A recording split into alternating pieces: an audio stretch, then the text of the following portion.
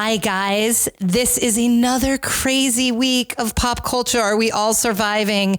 Here we are. Happy Thursday. It's Pop Culture Mondays on Thursdays, and I'm your host, Brooke Hammerling. Pop Culture Mondays on Thursdays. Well, hello, everyone. We are all recovering from what a crazy week. We're going to get into it. Obviously, I'm talking about Kanye. But we'll get to it. Before we get into it, my guest today is someone, if you are a business person, you've seen her on your television every day on CNBC. If you follow me on socials, you have seen her in my Instagram feed and my Twitter feed. You have seen me talking about her book, When Women Lead, and that is the one and only, the beautiful Julia Boorstin, who is also the senior media and tech correspondent for CNBC and author extraordinaire. How's that, Julia? That's amazing. You should come with me everywhere I go and introduce me that way. I'll take it. Thank you so much, Brooke. Every time you walk into the house with the kids, I'll be like, ladies and gentlemen, we have Julia Boorstin.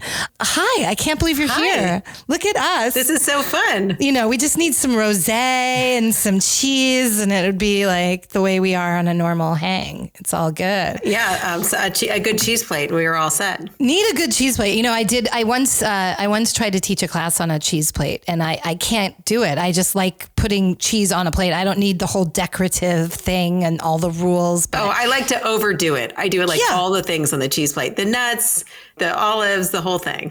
But it's hard to teach it. That's like under pressure. Yeah, you need soft cheese, hard cheese. You need the whole thing. I've been introducing a little bit of a crispy potato chip on the side, like a little Cape Cod potato chip. I'm just going to say it's a crowd pleaser. It's a crowd pleaser. Everyone likes potato chips. We could sit here and talk about cheese all day. I could at least. But we're here I want to talk about your book, and everyone, the notes will have the link to where you can buy this book. This is Julia's first book. I have not only read it cover to cover, I am halfway through listening to it just because Julia, so yes, I have my Audible credits. I love Audible. I love Audible so much. And I love that you did the reading. I mean, it's so great hearing you read it and hearing that story, knowing you so well. And all of us who watch you know your voice so well. So to have you reading it to us, and it's in my headphones, I find it funny. I find it very pleasurable. I loved recording the audiobook. It was the surprise favorite thing of this whole book process is you write the book, you don't look at it for a couple months while it's like in production, and then you go into this crazy little soundproof booth, and it's like going into Severance, right? You like get severed because you put all of your devices outside, you leave your phone, your watch, everything, and you're just like monotasking, just reading the book. So it's 13 hours or 12 hours and 42 minutes. How long it is. That's so long. I mean, I have you in my brain. Like that's like a committed relationship to me. Yeah.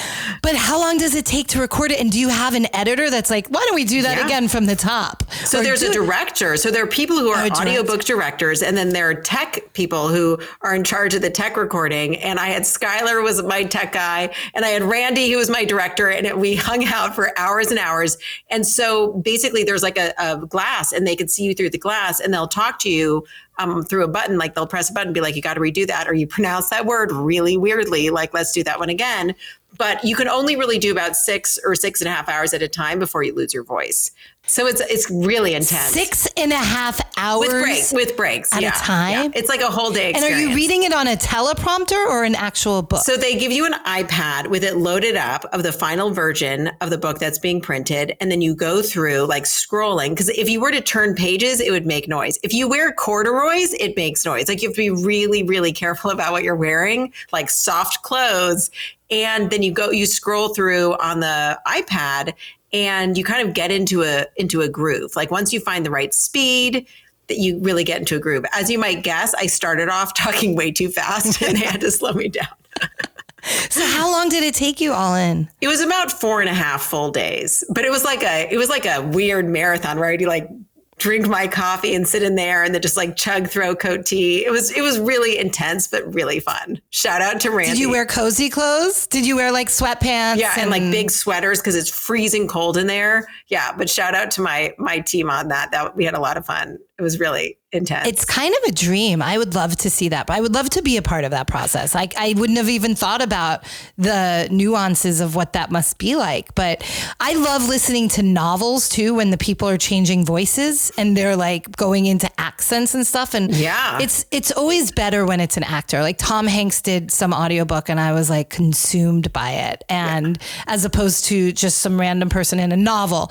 From this book, in your voice, your words in your voice, it's just really good. I realize because I'm dyslexic, when I read, my eyes tend to skip through things. Like I do, unintentionally read over a few paragraphs or whatnot. So the audio version, I am so committed to it. I like it so much. I'm so glad. Well, it was really fun to do it. So you'll have to guess which parts I had to laugh and read. Oh, good. That would be a game for me. But I want everyone to read this book. And this isn't a book for women, even though it's written by a woman, and many, many, many interviews are of some incredible female leaders from the tech world, from entertainment, from finance. It's an incredible sort of look at different types of leadership. But what I thought was so interesting is that this is really the idea of your book, and then I want to get into it further because I want to talk a little pop culture. But what I love about this book, which is actually a great segue to what I want to talk about next, is that you're giving people, especially men, because the fact is there are going to be lots of men leaders, political leaders, CEOs, whatnot. Men dominate the vast majority of leadership. They're doing just fine. They're doing just fine. They don't need any help, but they do need to listen to maybe some other type of leaders. And there are lessons to be learned here for men. And I think Melissa Zuckerman and I, who threw that amazing book party for you at is it Chevalier's? Is that how I pronounce it? Yeah. So fancy. In Hancock. Great LA local bookstore in Hancock. Yeah. And the link actually, guys, for this book is going to be for that. So we're supporting local bookstores as much as Amazon doesn't need our money. It's fine. But both Melissa and I just sort of came up to the same conclusion, and it should be required reading. This book should be required reading in high schools. It should be required reading in business classes. It should be required reading by all male VCs. That's like an oxymoron, right? All VCs are generally male, except for it's redundant, right? Redundant, not an oxymoron. See, yeah, thank you. But what's interesting is I feel like right now, coming out of the pandemic, looking at all the challenges to our economy right now, there's inflation, there's whether we're going to be in a recession, there's still a war, like all of these factors of uncertainty. I actually think that the characteristics that women are more likely to lead with that I write about in my book, these are things that everyone needs right now. Like this is table stakes. Like everyone needs to be leading with empathy. Everyone needs to be drawing perspectives from across their organizations. Like men need to be emulating these things that have worked for women over the years, because right now everyone's facing bigger and different challenges than they ever have. And we've seen it time and time again. It's a broken record when these male-run companies, when they fail, when the men get, kicked to the curb. It is, I could write the script. I'm in comms. I know exactly what's going to happen. We start seeing the writing on the wall. It's always the same, like 3 fumbles, right? They've done something dumb. They either behaved badly, inappropriately.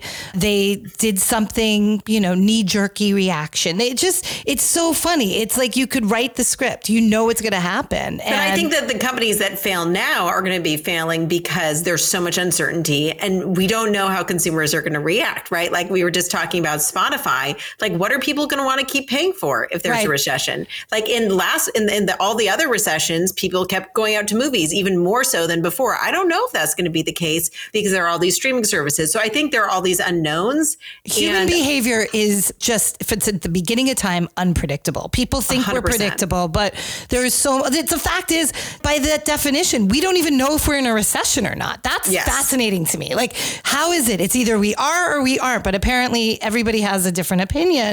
And so we were talking about Spotify because this week Spotify announced their earnings, and we were talking about how they had higher user growth than they anticipated, but revenue fell short.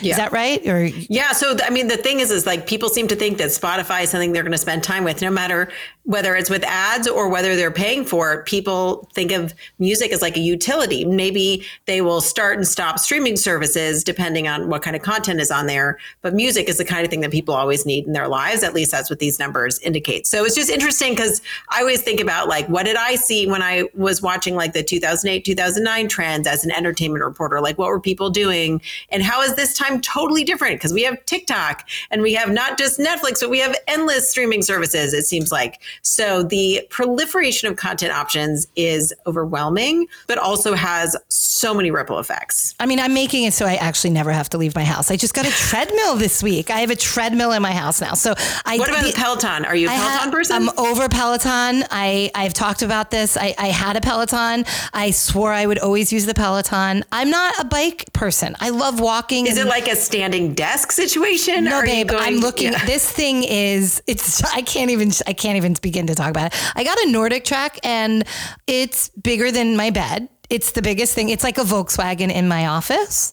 It is not subtle. It is, but the good news is I'm going to be I'm never leaving the house. I mean, I spend more money now than I ever have before because I'm Spotify, on Netflix, HBO Max, Hulu, all of the premium services. I now pay for YouTube fucking TV because they have the BBC. I needed to watch everything that was happening in the UK and their news, but you can't get that on Hulu. So it's ridiculous. But my question is, will you realize you don't need some of those? No, I need everything. I have FOMO.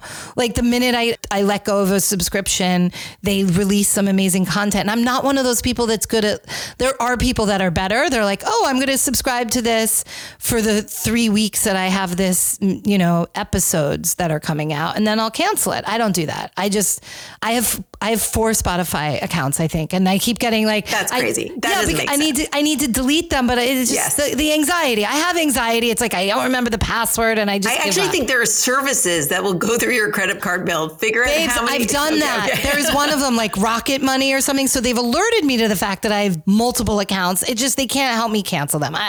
We're not here to talk about my anxiety because we could be here for days. But back to women, this is the thing. Back to being unpredictable. I have been, as a woman, as a founder, as somebody who has a voice, and as somebody that has been criticized for my appearance or told that I must be successful because of my appearance or not successful because of my appearance, whatever. And the fact whether I'm married or I'm not married or I have blonde hair or I'm 48 or I was 28, as a woman, I have learned to navigate so many different things we all have as women. And I felt like the last couple of years, Me Too, whatnot, but I finally felt like, wow, I have a seat at the table. I'm in the room where it happens, as they say. And I've been so proud. And I know that, there have been female founders that have faulted and failed. And that's the more female founders we have and the more successful female founders we have, we're going to have more that fail. So that's a good thing in some ways. And then, the misogyny, whether it's Donald Trump or all of these other things that have happened that have just been sort of like brushed under the rug. And then this week, 2 media outlets that I really do love that we have friends at, The Information and New York Magazine, did 2 stories that really, really fucking disappointed me. I say lazy journalism, but they came out with these both almost exactly the same time. Both of them came out with stories of fun, interesting, silly Halloween costume ideas. The Information was I think both of them were basically all women and they were done by women. And The Information had one outfit idea called Fallen Angels or Failed Angels. And it was a woman in sort of a startup outfit, but sexy with angel wings, but she's fallen from the heavens. And then they said it was Elizabeth Holmes or Sophia Amoruso. Okay, let's break that down. Elizabeth Holmes, Theranos, on trial for fraud, has had people's lives in her hands, literally at stake. And then Sophia Amoruso, who is an incredible entrepreneur, had Nasty Gal, a failed founder, but by no means are these two the same. And then to make light of and put them together and have this sexy fallen angel costume. And then insult to injury, which I think is even worse, was New York Magazine. The Cut had a series of photographs as well of this is a lazy but great Halloween costume of Olivia Wilde, who has been a subject matter for some time on the podcast and the newsletter due to the drama between her and Jason Sudeikis and Harry Styles and the salad dressing. Yes. And they had her, you can dress up like her, and they showed a picture of her in her velvet suit when she was speaking at a conference and was served custody papers publicly in a horrifying manner. And they made light of it. They're like, you can dress up like Olivia Wilde getting served custody papers. In fact, they called it divorce papers, which was wrong. So, and there was so many people making light of it. There was like a series of 10 photos of making fun of women. And then they had when the female leaders t-shirt, which was like all the rage. What was it? 2 years ago? I think it's the future is female. Yeah. That was another one, just mocking that and saying like, look at, that's a funny costume. And this is a woman wrote this for a media company that it reminded me of when we listen to the stories of, like, there's an amazing podcast about the time of Monica Lewinsky, right? And when we see these journalists that we respected and were considered the bastions of journalism, like Tom Brokaw and Peter Jennings, and then David Letterman and Jay Leno, and we listen to it now. From 1998, we listen to it now and we're horrified at the misogyny, at the fact that they made her a joke, that they called her all these names, that the real journalists, like, and I feel like we're back here again. We're right back at it. We all learned our lesson. We listen to this. It makes our ears ring. And now here we are, 2 respectable media outlets put out articles or whatever, slideshows, if you will, to get clicks, making fun of women and in a horrible way. Yeah. And it's so interesting. I mean, I have so many different reactions to this, including the fact that I have 2 kids in elementary school, and the school sends out these emails saying, we're going to have a parade at school, and make sure your kid's costume is not going to hurt anyone's feelings. Like, obviously, we're talking about elementary school kids, but there's been such a reckoning when it comes to decades of people wearing racist costumes that made fun of, or like sort of appropriated or made fun of people because of their race.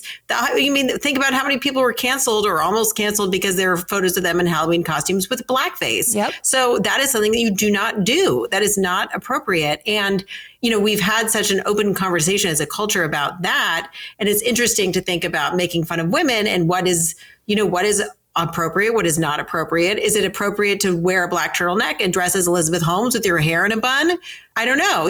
That seems like that's pretty innocuous. But to me, what's the thing that's actually most upsetting about what you just said is this idea of equating the fraud failure of Elizabeth Holmes, who is currently on trial, and then the normalized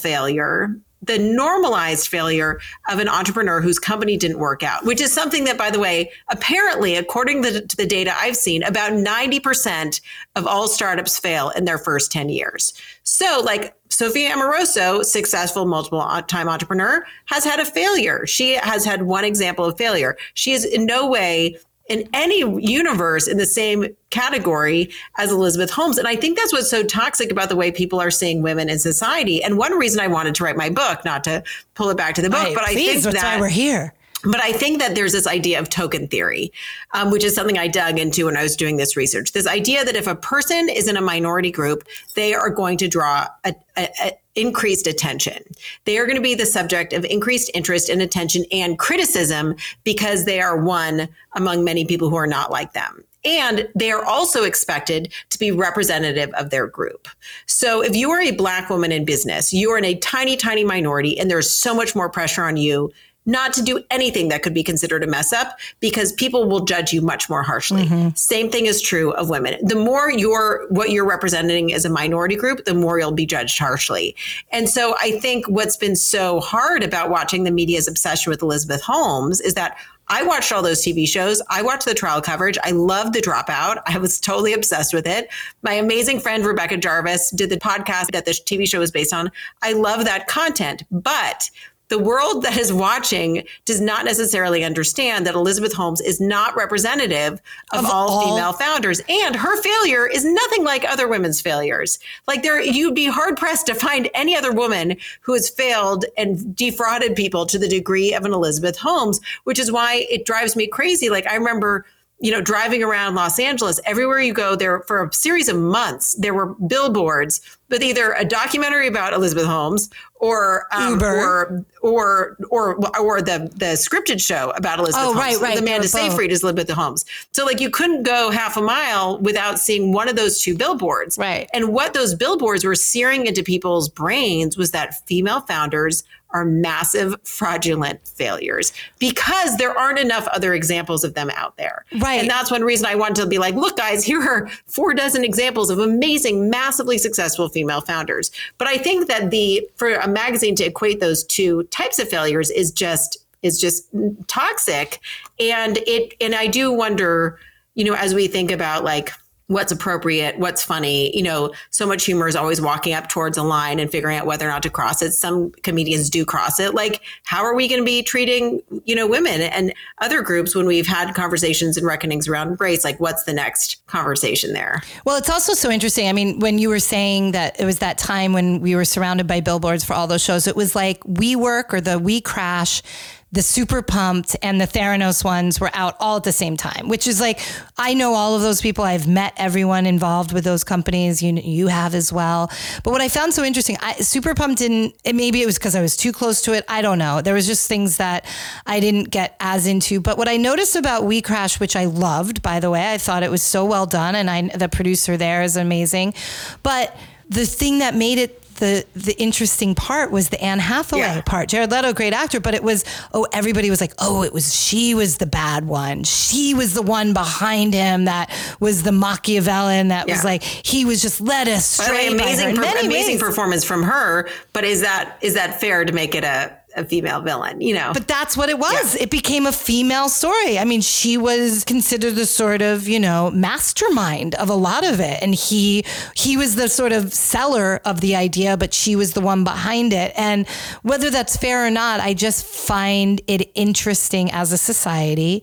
We default, if you will, to that sort of grouping of women are secondary, and now I'm seeing these or secondary, women are bad. Women can be the people behind the trouble, and women are villains, and men, they just, they're just silly things. And visionaries. They're visionaries. Yeah. Right. It was I was talking to this mercurial and we're bitches and crazy. Mercurial visionaries. I was talking to a young woman who works at a startup who came to one of my book events, and she said, I could really see myself being a COO or maybe a CFO. Like, I could really be a COO, but I'm not like a crazy visionary, which is what it seems like founders need to be. And I was like, go home and read my book. I was like, but I do think there's this image in society that like, you have to be a crazy visionary, Adam Newman person willing to like, move fast and break things, to quote Mark Zuckerberg, to be successful. And the truth is that's not actually what it takes to be successful as a CEO, right? That's what it takes to make headlines. And maybe in some situations has helped companies draw funding from SoftBank, but that doesn't necessarily translate to long-term success. Right. Well, I mean, in looking at putting it back into this squarely, what's happened this week. And we got to talk about Kanye, or I know he refers to himself as Ye. Sorry. And I've said in my newsletter, I don't want to call him Ye. His name is Kanye West, but if we call him Ye, whatever you guys want to call him.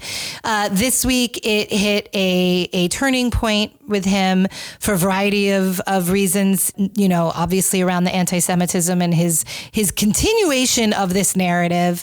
His recent podcast appearance where he said he could literally be saying anti-Semitic things and Adidas would not sever ties. I could say anti-Semitic things and Adidas can't drop me.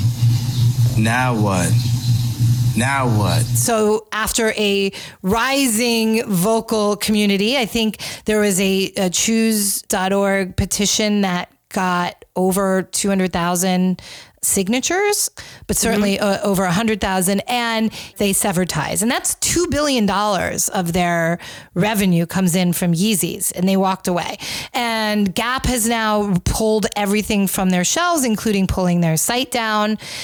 And that's all great. My issue is that this is not the first time we've had Kanye go and attack segments of the population. He's attacked women. He's attacked specific women. I mean, we saw him in front of the world, attack Taylor Swift and call her less worthy. Yo, Taylor, I'm really happy for you. I'm gonna let you finish. But Beyonce had one of the best videos of all time. One of the best videos of all time. And no company walked away from him in that point and any other point of time. And when he's criticized women or attacked or threatened Pete Davidson and put him in the video, but here we are, and rightfully so. I mean, this is no joke what he was doing with anti-Semitism, but is it at a point that it was just too many things? Do you think it was just like, or this is a hotbed, like it's one, we can go after this group of people, but we've hit a limit when it's anti-Semitic? Or do you think it's just accumulation of stuff? I mean, is it accumulation? Yeah. I mean, to me, there was one thing that really struck me about the anti-Semitic tweets is this idea that Kanye West has, or Ye, whatever he's going by now, Ye has more followers on Twitter than there are Jews in America. Isn't that wild? And that this idea that like he's an order of magnitude more. And it really speaks to like how weird this place is we are in society, where when there is hate speech can be amplified unlike any way it has been before. And it's horrifying. And so I think there's this idea. It's like, it's not like he's privately telling his friends or even, telling a group of 20 people, or even at a concert, telling 10,000 people these anti-Semitic things. He's doing it to millions and millions and millions and millions of people who are then given an opportunity to amplify it. And I think that, I think a lot about purpose-driven companies and companies that both, and I write in the book a lot about purpose-driven companies, like companies that actually have a specific social or environmental purpose that they will achieve in success with their profitability. But I also think they're mission-oriented companies. Like we think about Patagonia, or even companies that have been very explicit about what their standards are. Like, we will accept this, we will not accept this. I covered Disney very closely through his handling of the Don't Say Gay bill. And that was a fascinating case study in a company that made a misstep about how it handled something. It didn't come out, and really interesting, but Bob Chapek did not come out quickly enough against the Don't Say Gay bill. And then he really worked on it. And you know what? He won back the trust of his employees by going big. Bob Iger would have done it different, though. Well, maybe. I mean, they're very different CEOs. But I think what's so interesting is this idea of like companies don't have a choice now when it comes to figuring out what their values are. Companies need to figure out what their values are, what's acceptable, what's not acceptable. And I think to a certain extent, they need to make that clear to their partners.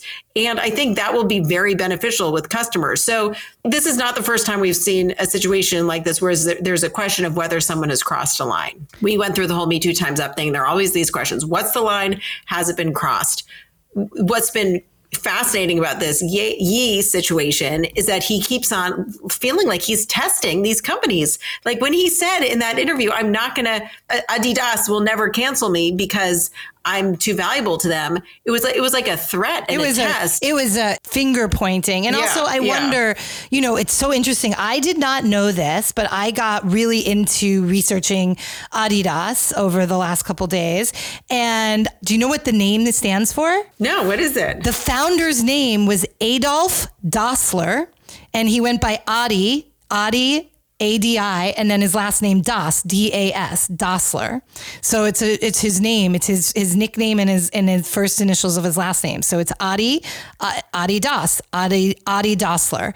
And his brother, which is so crazy, Rudolph, was the younger brother, is the founder of Puma. Can you imagine being at that family reunion? And they were Nazis. They did it more for business reasons than political reasons. But you mean they were Nazis how long ago? You mean you're talking about when the Nazis were in power in Germany? But you're talking about in the 30s. In the 30s, yes. They were part of the Nazi party. And they did it, whether they did it out of survival, there are lots of reports they did it because they saw the business opportunity. They saw that they could outfit the Nazi party once he became in power, and they could have their shoes and whatnot. But I go on these tangents because I find it fascinating. But I feel like Kanye knew that they had this history of the founders being related to the Nazi party.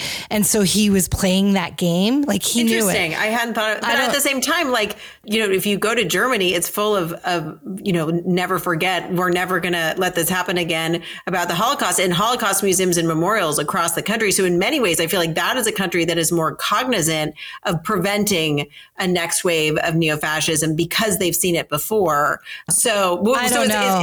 Yeah, it's such a complicated issue. I was just at Auschwitz in Birkenau this summer and was really privileged to be there with the head of the Auschwitz Foundation. And we had this unprecedented sort of access and tour, and the rise of Holocaust deniers across the globe, but in Europe in particular, is at an all-time high.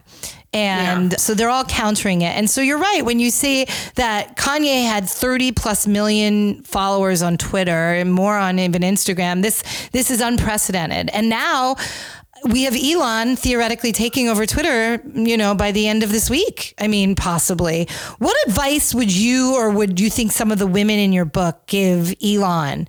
Or what have you garnered from the women in your book that you've spoken to? What advice would you give him in terms of being, I don't think he's going to stay CEO. I think he'll bring someone in, maybe. Yeah. But what advice would you give him? Because we're entering into this is the tricky thing. And you're going to have David Saxes of the world and whatnot have unprecedented sort of freedom. I mean, I use Twitter every single day. So I have to say, I'm a devoted Twitter user. I probably would pay for a premium service depending on how expensive it is. But I use Twitter for work. I use Twitter. I 100% would pay. I pay for Twitter Blue, that $2. Yeah, well, you would pay for everything. You're like, give me a service I could pay for. Please give me more services to pay for. But I have to say, I do love Twitter, and I hope he makes it a better place. I get lots of hate tweets all the time on Twitter, and I'm very quick to mute them or block them, which is sort of the way I keep using the platform. And I get hate tweets about the weirdest things. So it's not exactly. Well, give me an example, because I've had a few, and I've been really gracious to some of them, like kill them with kindness, and it really flusters them. No, don't engage. But then others are like, Brooke, why are you engaging with the trolls? Just general people being like, you're an idiot, or like, why would you say something negative about Disney? And I'm like, I'm just reporting the news, or just sort of like general hate. There's one person who tweets that one of my colleagues wears leather jackets and she's killing dogs. And I was like, that's not about, first of all, not about me, just random generalized anger. I know a lot of very smart people who think Elon Musk can make Twitter more user-friendly. And I hope they are right. I think that does he open it up though back to Kanye's and says I don't know. I think that maybe this Kanye thing is a tipping point for people to be conscious of the negative implications of hate speech. I mean, I know you talked about, I think last week, the rise of these anti-Semitic incidents in Los Angeles, which is a city which has a very significant Jewish population compared to other cities. But I think that the question is to make Twitter more user-friendly, do you need to make it less full of hate? And I think the answer is probably yes. And I know that Twitter's already taken a lot of steps to make it a less toxic place. But there is always just a certain amount of not just bots. I'm not talking about bots. I'm talking about anger and real humans. Let's forget about bots. Trolling, trolling, angry humans. So I think that Twitter will be more successful if they could figure out how to tamp down on anything. If you fire 75% of the team, what are you left with? I don't think you can fire 70. I mean, Twitter is an ad-supported service. You need people to keep the physical operations up and running, and B, you need people to sell the ads and manage the ad sales. And what about innovation, right? They need to all these tech companies have to have R&D to keep coming up with all these new services that Elon Musk has talked about. So I will be very curious to see what happens. I cannot wait to see how the service changes. And I would assume that he'll bring in a team of people to execute on his thing. I don't know. I think I love that you can still make assumptions around these guys, because I can't talk about unpredictable. You can't guess anything. So it's totally unpredictable. But people keep on asking me to predict what will happen with Twitter and Elon Musk. And the answer is nobody knows. Nobody knows. But at this point, it does seem likely that by the end of the week, he'll own the company. And then you have to wonder, who else might want to buy it? Is he going to turn around and sell it? If not, who would be an interested partner or buyer? But Twitter is a valuable platform. It just hasn't been properly corralled. Think about the fact that Disney was interested in Twitter. There's a lot. There's a there, and I don't think platforms like Parler are ever going to get anywhere near its size or scale or reach. The question is just how do you can Elon Musk make Twitter its best self? We shall see. Yeah, it's interesting. I obviously would pay for it. I think that a lot of those people who just sitting in their basements and sending out angry tweets go away if they have to pay for it. I do. I think that's an interesting thing. But will it lose its reach if people have to pay for it? I mean, the whole reason it's so valuable is you have, hundreds of millions of people. there, yeah, I don't know. But if you make something, necessary enough, people will pay for it. So, but that's the question. It's like, people are used to paying for certain types of content. They're not used to paying for other types of content. Like YouTube is ad supported. The vast, vast, vast majority of people do not pay for YouTube, unlike you, Brooke. Unbelievable. And I have no idea what I'm paying just to get BBC Live, like the news. It was an impetuous decision. I have to figure out how to cancel. I don't know how to do these things. Wow. I could sit here and talk all day about all of this stuff, but the Kanye stuff is so interesting in the world that we're in, because it's like back to, I thought we'd changed. Here we are. Women are being made fun of by media companies. By the way, New York Magazine, the head of New York Magazine is a wonderful woman. And the founder of The Information is a wonderful woman. So it's just like, and the women. But I think that's the question, is like, what's appropriate and what's humor? Like, I think that's what needs to be reevaluated. Like, what's hurtful and what's not. Like, you think of all the people who like dressed up in Donald Trump masks or whatever president there is, people are wearing those masks on Halloween, right? I've seen them trick or treating with my kids. So like, that's the question, is like, where is the line? What is it? And maybe we need to think about that line in terms of gender in addition to all these other things. I think you're right. I think it's going to be interesting to see what happens as this plays out. And the Kanye stuff, we always have another drama. We always have another person to sort of point the finger at. And, the news cycle is short because there's another crazy story every minute. What's happening? I mean, I will say on the good side of female stuff this week, I don't know if you've listened to the Taylor Swift album. It's incredible. The Midnights and then the Midnights 3 a.m. version. It is now the biggest album of 2022. It has also sold more albums since it beat the record since 2017. And that's been only in less than a week. That's literally less than a week. I think the album dropped on Friday. The music business is back. Do you know how to buy an album, by the way?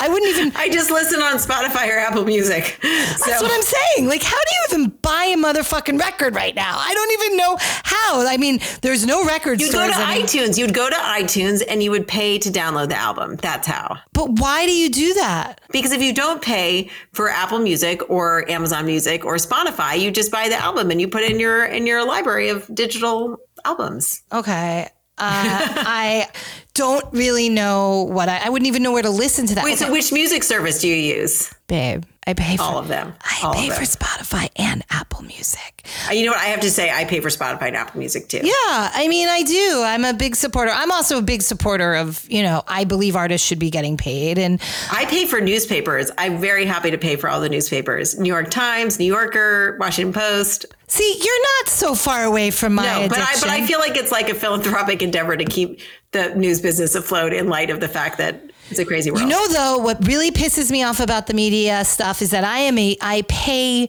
so much money for these subscriptions, the New York Times, print and digital. I get it delivered.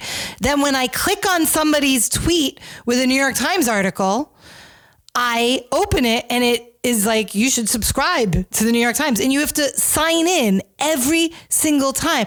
If Elon could fix that, I would literally, it would be life-changing. I'm going to help you, Brooke. The next time I see you, I'm going to help you with your app. Because if you log in, anyways. No, we've tried it. It's a glitch with the New York Times. It's a New York Times in particular thing. They've talked about it. You can't open it up in the app on your phone? It makes me sign in as a subscriber every single time to the New York Times. Maybe they know, Brooke, that you'll keep subscribing. And then I have to remember my password, and it doesn't always say. I sound like I'm learning a lot like Howard Stern, like the anxiety. It's too much. I just throw it all down and I just, watch SVU, and that's how I relax and listen to you reading your sweet, sweet book into my ear. But the Taylor Swift album is incredible and it happened fast. She's remarkable. And I think it was such an interesting juxtaposition as this Taylor Kanye, beef has gone on for more than a decade now. And as his fall from grace continues at a immensely fast pace, she drops her 10th studio album and smashes records. And and it also has this sort of connection with her fans where people are looking for, those Easter eggs. And so people really listen over and over. And I think about, the way people play video games looking for Easter eggs or watch Marvel movies looking for Easter eggs, this idea that she either intentionally or not intentionally is bearing all of these layers so people can find, it's not just catchy, but people can find new meaning when they listen over and over. The meaning, all of the meaning. And then they analyze. And I will say, I put a lot of it in the newsletter. So if you guys want to go and look at, there's so many TikToks using sounds from her songs, like the sexy baby. She references a sexy baby and everyone's like, what is she talking about? But then other TikTokers are like, sexy baby, that was a Liz Lemon line from 30 Rock. And then it's you get to bring it all back. And it's a 30 Rock episode from like 10 years ago. But I mean, she's so clever with all the layers, but it's been really fascinating to see this sort of Swiftie army coming in and the juxtaposition of, Kanye falling and creating hate and whatnot, and Taylor exacting her revenge on whether it's Scooter Braun or Kanye or whatever it is that she's going after, and all of us analyzing it, literally line by line by line by line, video, what outfit she's wearing, how she's holding her pen, what, earrings she has in. I mean, it's unbelievable. These people, these Swifties, like they should be running the government. They should be running the Secret Service. They should be running the FBI. So detail oriented. My question is, do you think she's aware of the level and the degree fully of aware. Analysis? Oh, she's fully aware. She is so, she's ahead of them. She knows exactly what she's going to do. But I don't know if you saw this. The FBI tweeted. Yes, I saw that. Swift response. Yeah. So she said something like, you better call the FBI for the white collar crime and whatnot. And so then the FBI said, white collar crimes, please, contact us swiftly.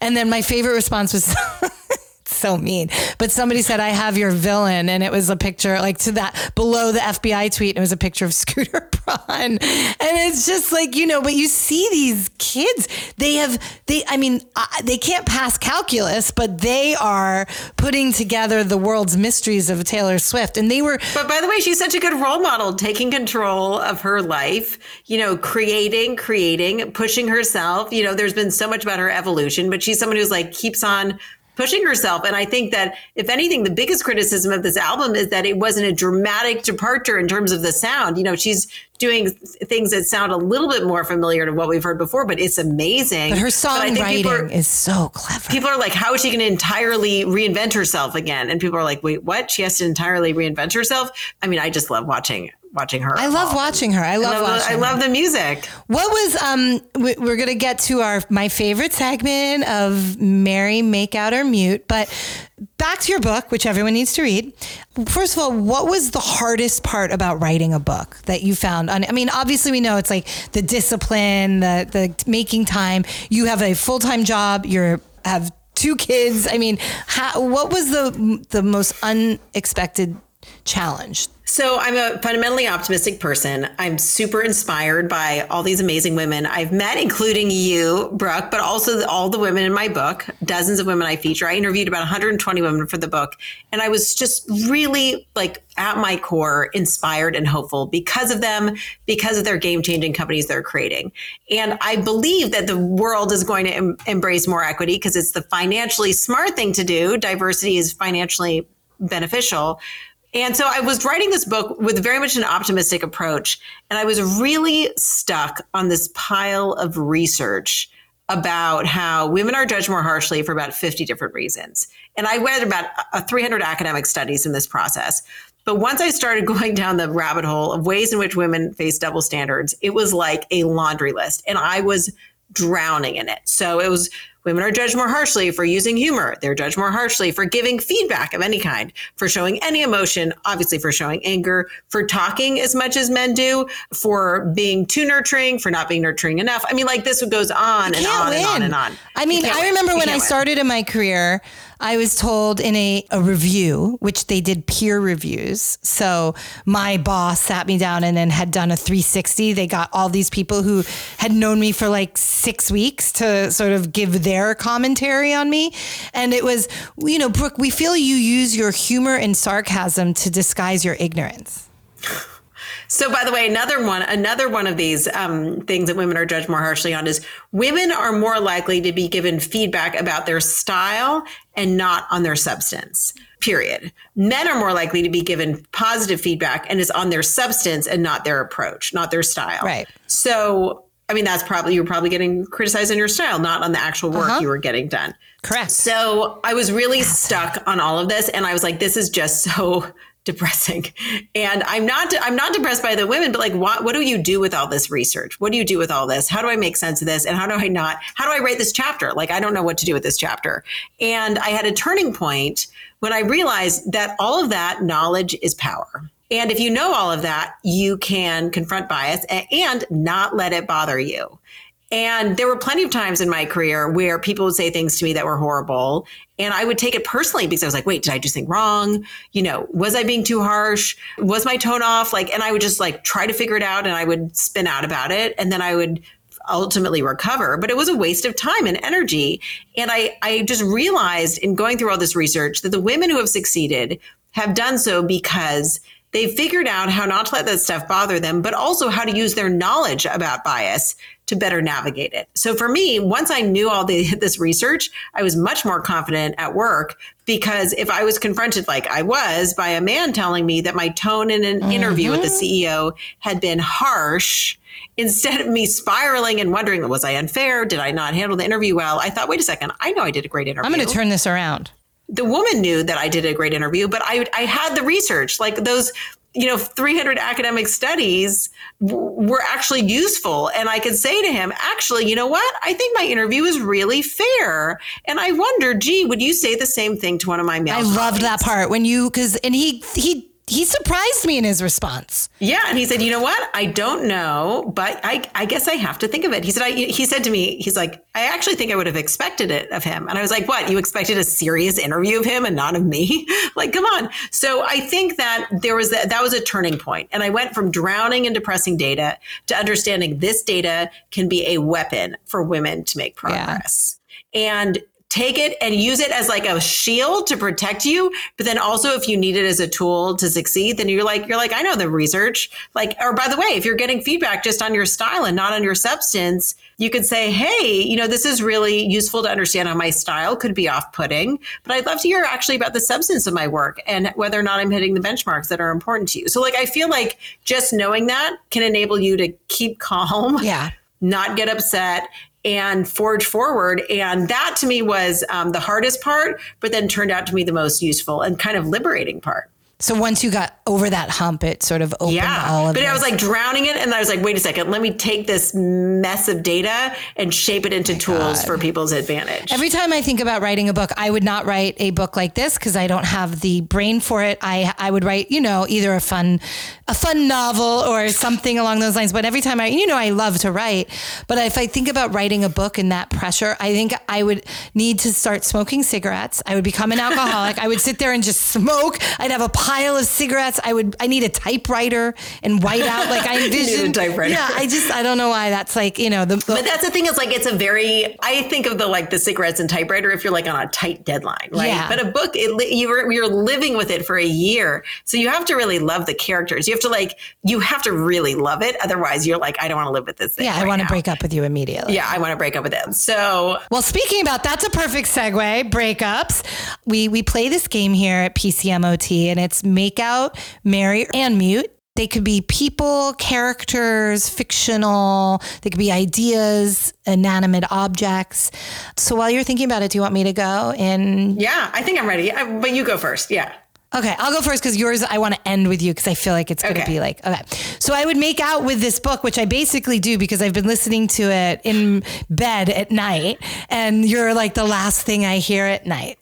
But I really do. I love the book. I've been so fortunate to have friends who write good books. It would be really awkward if, Krista Bilton had that amazing memoir that she wrote about her family. And this book is it was unexpected for me because there are a lot of these types of books that I'm I have to do it. It's an assignment. This was a page turner and it's a story. You're a storyteller. You really are. This was incredible. And you learn so much about the people and I just can't speak enough about it. So I'd make out with the book. Thank you. I would marry Taylor Swift just because I think that would be so fun. I mean, I love her creativity. I love her brain. I would like to just sit up and watch her write songs all night. I feel like we'd be besties. these, it would be great. I would marry her. And then I would mute Kanye. He's been muted, but I would continue to mute him. I would not give him platforms like Chris Cuomo gave him. What about you? I would marry my book because I am married to this book. I have lived with this book. I breathed this book when I was writing it for 2 years, and I love it. I love the characters in here, and I mostly can't wait for everyone listening to read these stories. I mean, these women are amazing. Yeah, amazing. I can't tell you how many times I wept. My eyes were full of tears when I was doing these interviews because the women are just phenomenal and have overcome so much and have so much courage. And I just, whenever I'm having a bad day, I think about how inspiring they are. And to open up to you is a really vulnerable, it's a really big deal. And it says a lot about you that you got so many of these incredible people to tell their most honest stories. This is not. But I also feel like I was very lucky to be married to this book during the pandemic because everyone was stuck at home. Yeah. No one had any excuse not to talk to me. And I do think people were much more reflective. They took a beat. They were thinking really deep about who they were, what they cared about, why they had done things the way they had. So it was like this weird moment of self-reflection for everyone, including myself in doing it. So anyway, so that's my long-term commitment to my book.